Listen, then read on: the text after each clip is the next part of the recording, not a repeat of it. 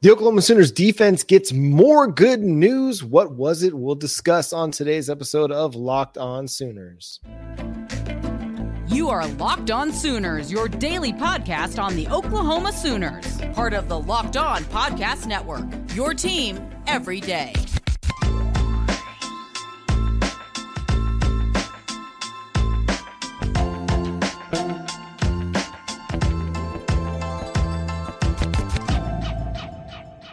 What's up, Sooner Nation? Welcome to Locked On Sooners, and thank you for making Locked On Sooners your first listen every single day. We are free and available on all podcast platforms and on YouTube. Hit that subscribe button and that notification bell to let you know when new episodes drop. My name is John Williams. You can follow me on Twitter at John9Williams. My buddy here is Josh Helmer. You can follow him on Twitter at JoshOnRef. You can also hear him Monday through Friday from 9 to noon on the KREF Sports app.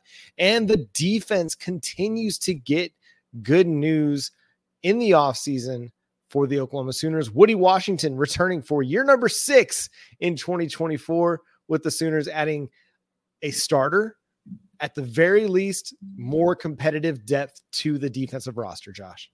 Yeah, it's great news in conjunction with the other news you got in your secondary from Billy Bowman, obviously Danny Stutzman as well at linebacker, to get 3 starters' decisions to return to Oklahoma when you had professional aspirations or possibilities is no small thing. Here's Woodi Washington, who has been a 3-year starter for Oklahoma, obviously been around OU longer than that, was voted a permanent team captain for OU this past season, has played a lot of football.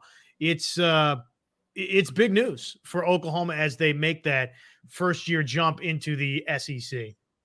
It is big news, and I know a lot of people are not as high on Woodi Washington as I might be, and I get that.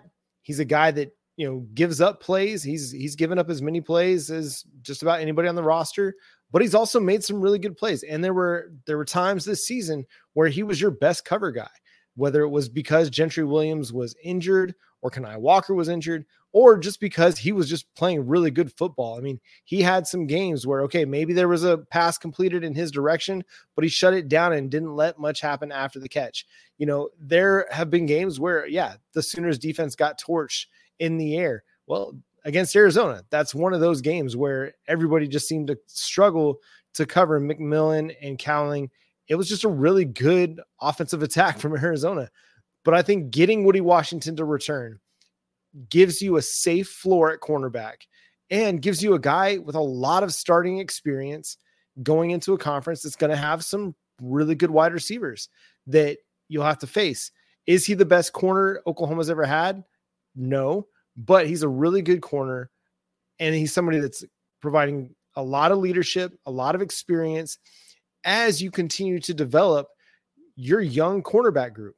Yes, you've got talented guys in Jacoby Johnson and Josiah Wagner and Makari Vickers, Gentry Williams, but those guys aren't quite there yet. They haven't shown to be ready to be starters for you to play 850 snaps, which is what Woodi Washington did play and led the team in snaps on defense by 70 over Billy Bowman. So he had a game's worth more snaps than the second guy on the team in snaps. So that experience counts for something. It's the old Thanos and Loki back and forth where, Loki's trying to get Thanos to let him lead Thanos and Thanos's army to Earth because he's got the experience. And Thanos says, well, if you call failure experience, and Loki retorts, I consider experience. And you cannot discount Woodi Washington's experience. Can he be better? 100%, just like everybody on the defense. But just like everybody on the defense, we saw them take a significant step forward in scoring defense, in pass defense, even though it was still one of the kind of bottom 30 or 40 or 50, it was improved from what it was a year ago. So things are improving. If your young corners aren't quite ready to go as sophomores, you've got a really, really good option at one of your quarterback spots in Woodi Washington. And as we all know, Loki, take that advice with a little grain of salt. Known trickster in mythological lore. But that as an aside there, obviously what you said is true. Washington has played a ton of football, 202 tackles that he's made throughout his career. 2.5 tackles for loss was a career best this season. He's intercepted 5 passes, 24 passes that he's broken up. And again, all of the snaps and starts that he's made, 46 games he's appeared in over the course of his career, 36 career starts. Crazy when we get into this with a player like Woodi Washington, John, to where we're this far down the road. And here's somebody that was recruited by Mike Stoops, started 10 games for Alex Grinch, and now all of a sudden will be with Brent Venables in Oklahoma in year 1 of the SEC. So that's just sort of wild, the timeline for Woodi Washington. The continuity matters. I think that's the part that people are going to overlook. Just having more continuity on defense where you're not turning over a bunch of guys like you are on the offensive line. You know, you're not turning over a bunch of your secondary. In fact, you're only losing maybe one guy out of your secondary that was a key contributor, and that was Key Lawrence. No pun intended. But you're bringing Washington and Williams and Bowen and Bowman and Robert Spears-Jennings back. Kendall Dolby, if you want to consider him a secondary player, even though he played predominantly at Cheetah, you're bringing a lot of your starting secondary back. And some people might argue, well, maybe that's not a good thing. But again, it's just progression. We saw a better Billy Bowman this year than we saw last year. We saw a better Woodi Washington this year than we saw last year. A better, I think we're going to see a better Peyton Bowen next year than we saw this year. So it's just a matter of progression. Woodi Washington's going to continue to improve. And again, if the pass rush improves for Oklahoma, how much better is the coverage? Because that was an issue at times this season. The pass rush wasn't good enough, and guys were having to cover guys for 4, 5, 6 seconds. And it's really, really, you could be Jalen Ramsey and you're going to have a hard time covering somebody for 4+ seconds. Well, there's no doubt about that. Oklahoma has to get better at getting home in 2024. There's no harm, no foul in, again, a large number of snaps and starts coming back. Even if the situation, John, is, hey, you understand, Woody, that a decision to come back is not just a guaranteed starting spot because you've been a long-time starter for Oklahoma. I hope that OU doesn't just sew away a couple of starting spots for Woody and Gentry just because they were your primary starters this season. I think that there's a good chance that it winds up that way, that both Woodi Washington and Gentry Williams, you got your 2 starters back and they start throughout the course of this next season for you.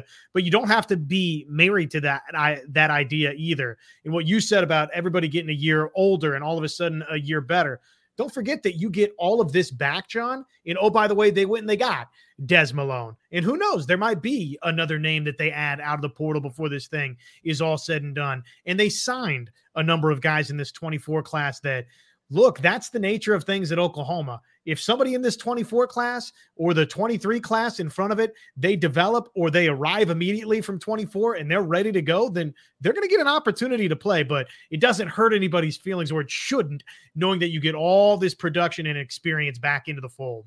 Exactly right. And again, it provides you a safe floor that you can continue to push cornerback and see what develops and see who progresses and rises to the occasion.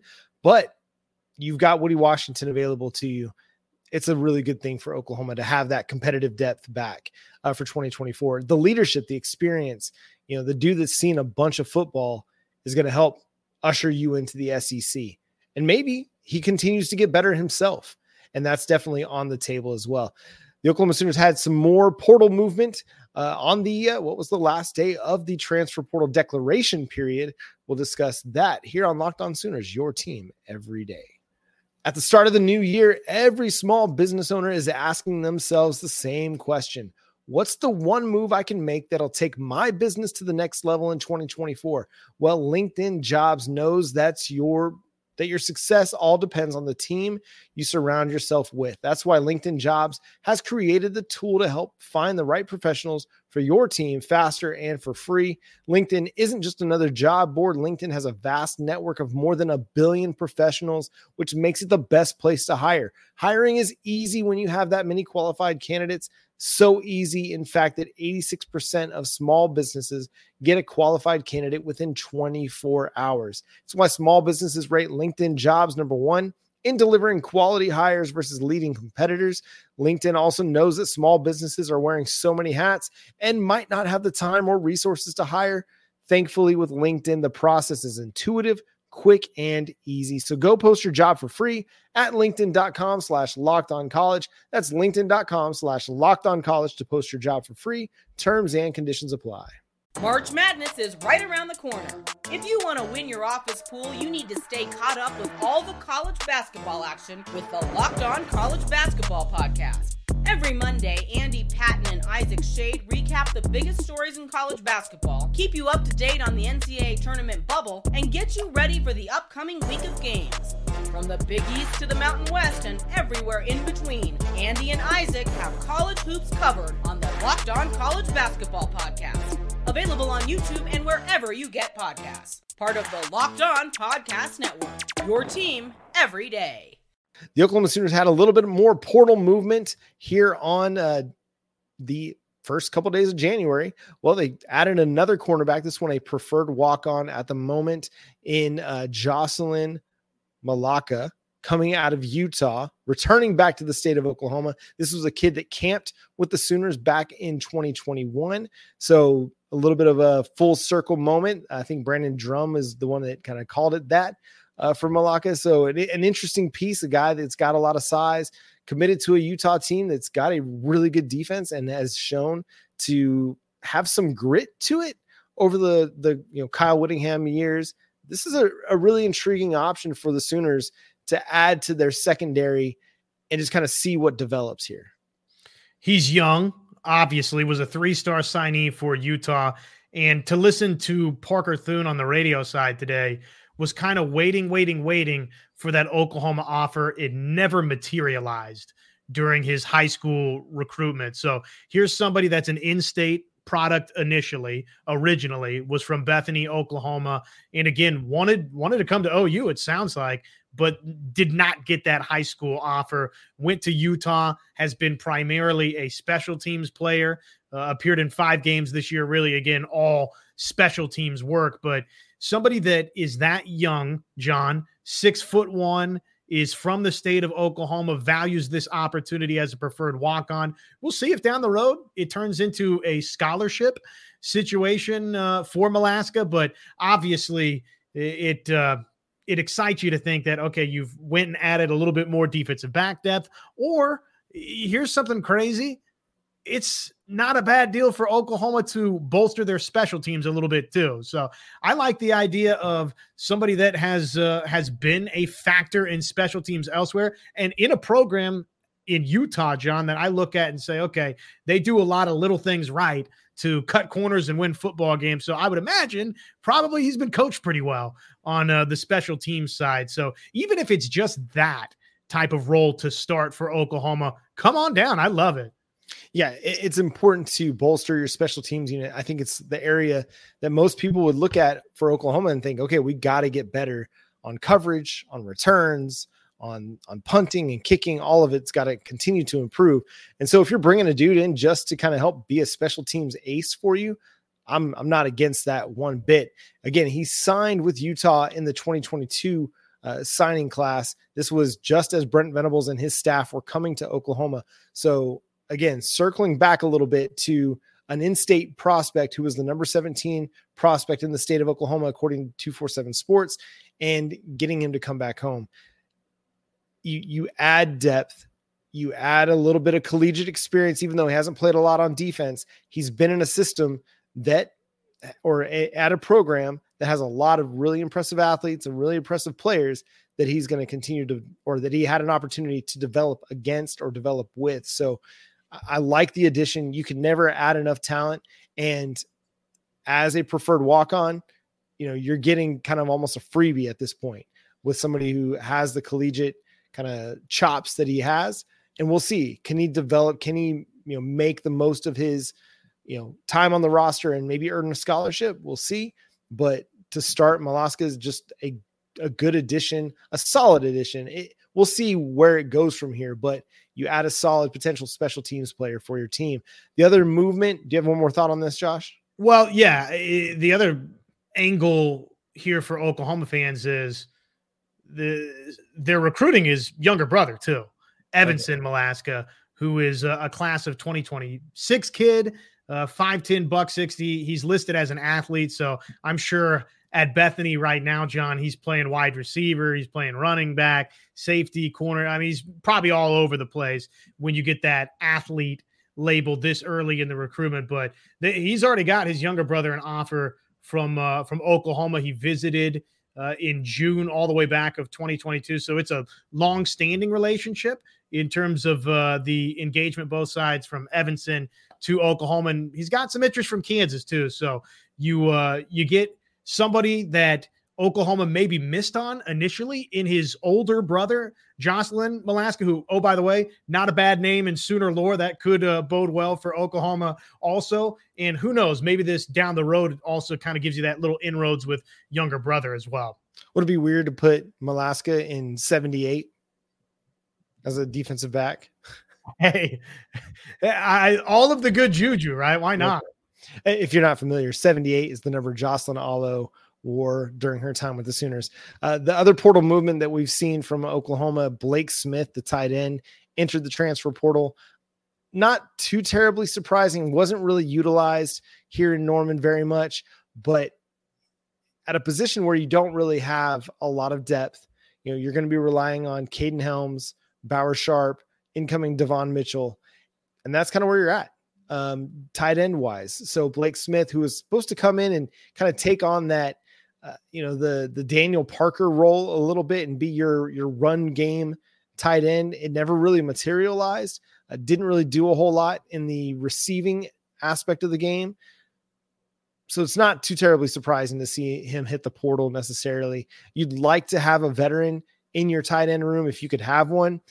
But honestly, if you're not providing much in the way of the passing game, I'd rather just go with a young group of guys and then just see if those young guys can kind of take a step and become big time players for you. Well, and Oklahoma doesn't want to absorb a scholarship with somebody that is an older guy that's not impacting the equation. So best of luck to Blake, who's been a couple of places now and looks like it's going to be a third destination for Blake Smith.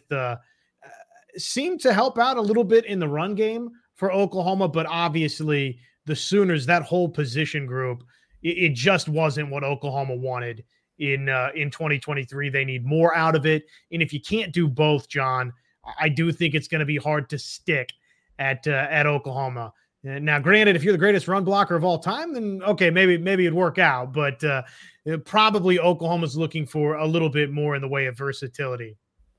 Yeah, played just 92 snaps over 8 games for the Sooners.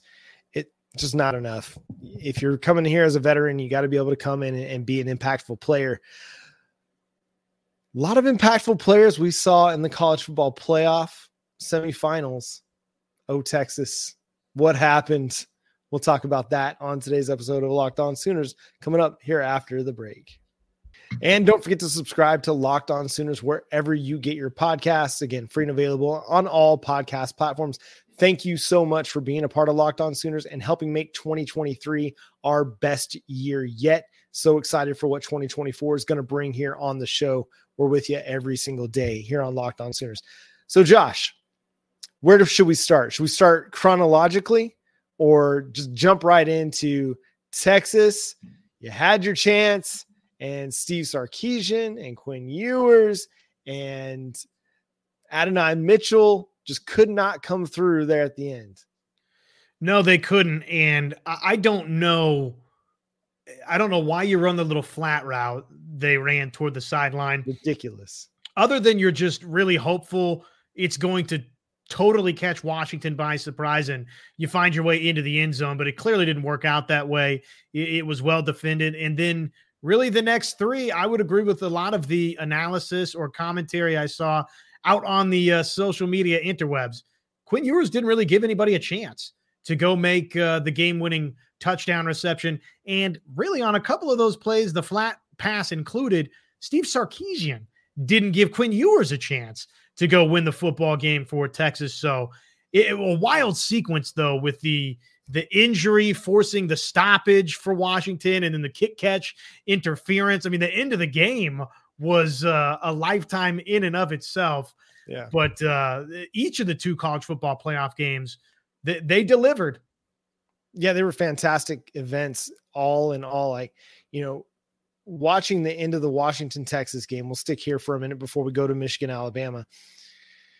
Washington was just trying to give that game away, it seemed. And, Texas was able to march right down the field after getting the ball back and had plenty of time to run 4 plays from the 15. And you talk about that swing pass. The best case scenario is you score a touchdown. The worst case scenario is it's ball game if he catches that in bounds. It just did not seem like a great idea.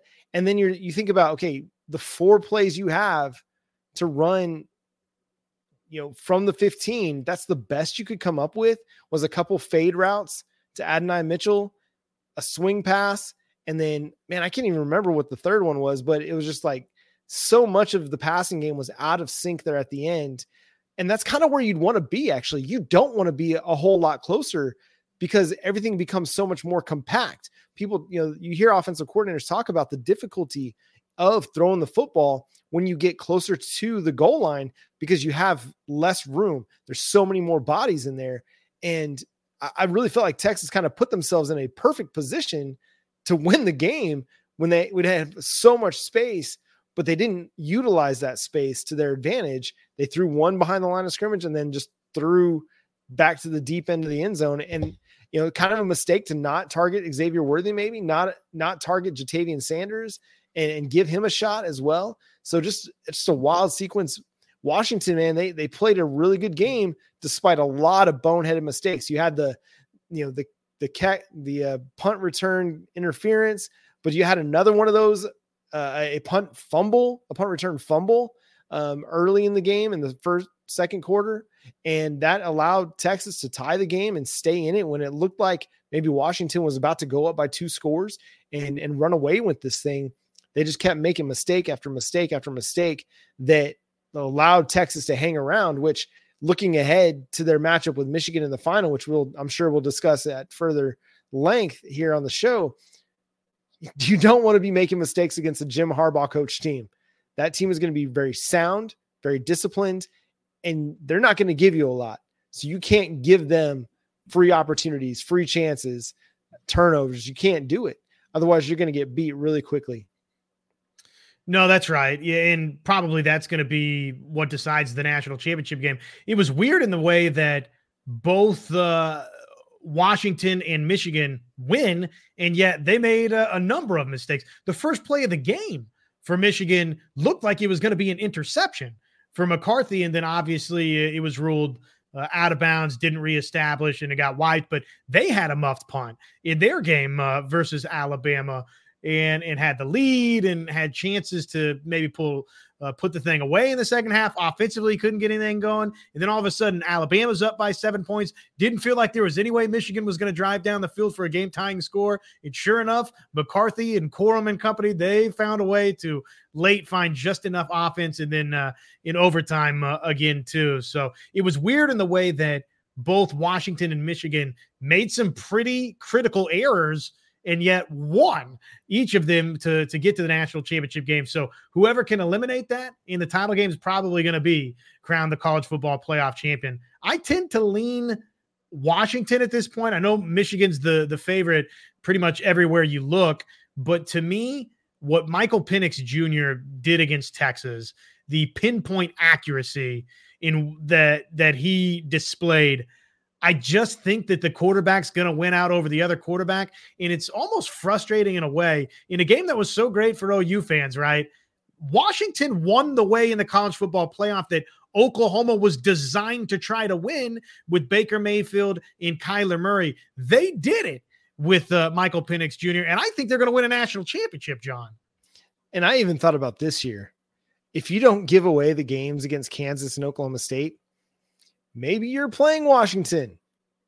Maybe, just maybe. Now, would they have gone as similarly, would you be able to hang with Washington? Who knows? It's all hypothetical, but I don't think that Texas was that much better of a team than Oklahoma.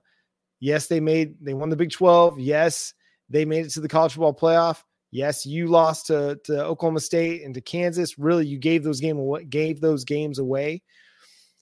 And yeah, it's a team that you look at and you're like, okay, that was an Oklahoma type of game right there. And then going back to Michigan real quick and some of their errors, the Rose Bowl, bro, in the first half, the sun was so bad.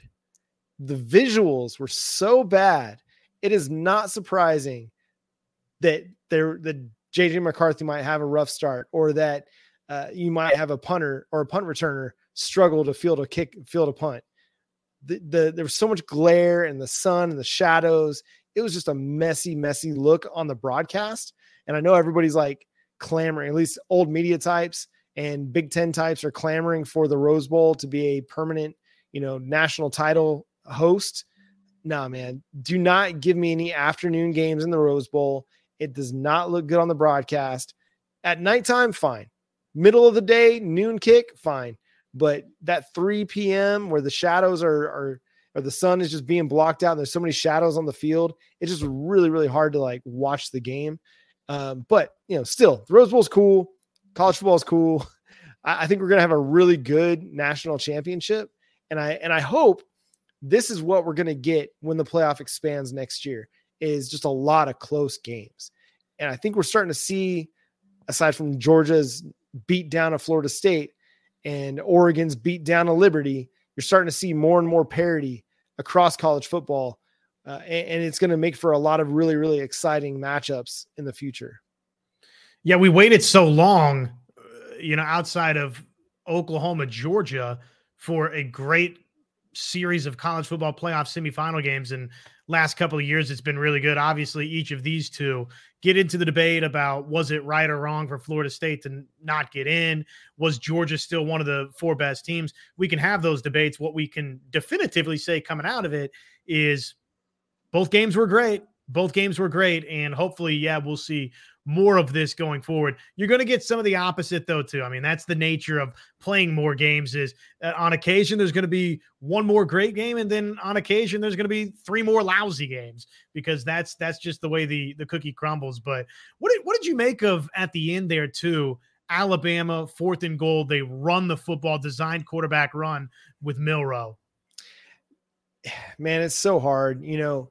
I like Jalen Milroe, and I think he's a good player. But I feel like you got to give him a better option than that, than just a design quarterback draw. Yes, he's a really, really good runner.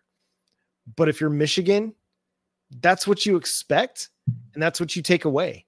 And it was kind of hard-headed of Tommy Rees and Nick Saban. And I read some of Nick Saban's quotes after. He expected them to load the box and try to stop Milroe, and he just thought, we could probably still beat it. We could probably still block it up and get them in there. And they weren't able to. And so that's kind of the hard thing to see, is like you didn't give him an opportunity to get to space. So, a play action bootleg where he's got a throw option, or could just run it in. To me, that gives him an opportunity to make a play, use his ability as a runner.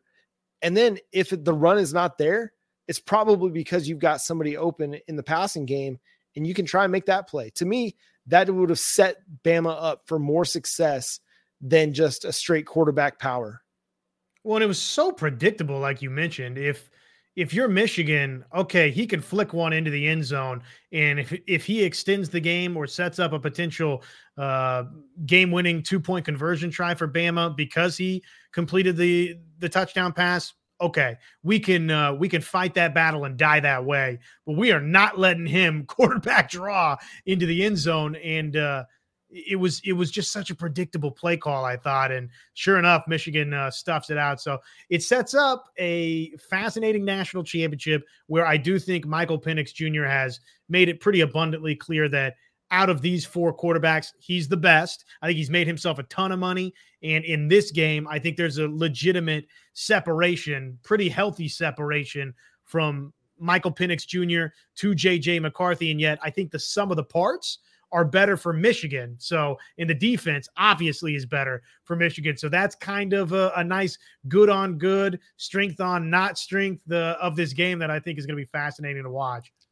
And Washington just seems like a team of destiny.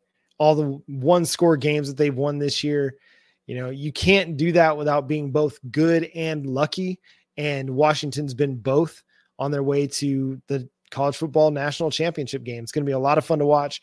We'll talk about it a little bit more as the week goes on, but I'm sure we'll have more transfer portal discussions to have as well as we get into 2024. Thanks so much for being with us. Subscribe to the show wherever you get your podcasts. Follow Josh on Twitter at JoshOnRef, myself at John9Williams. But until next time, Boomer Sooner.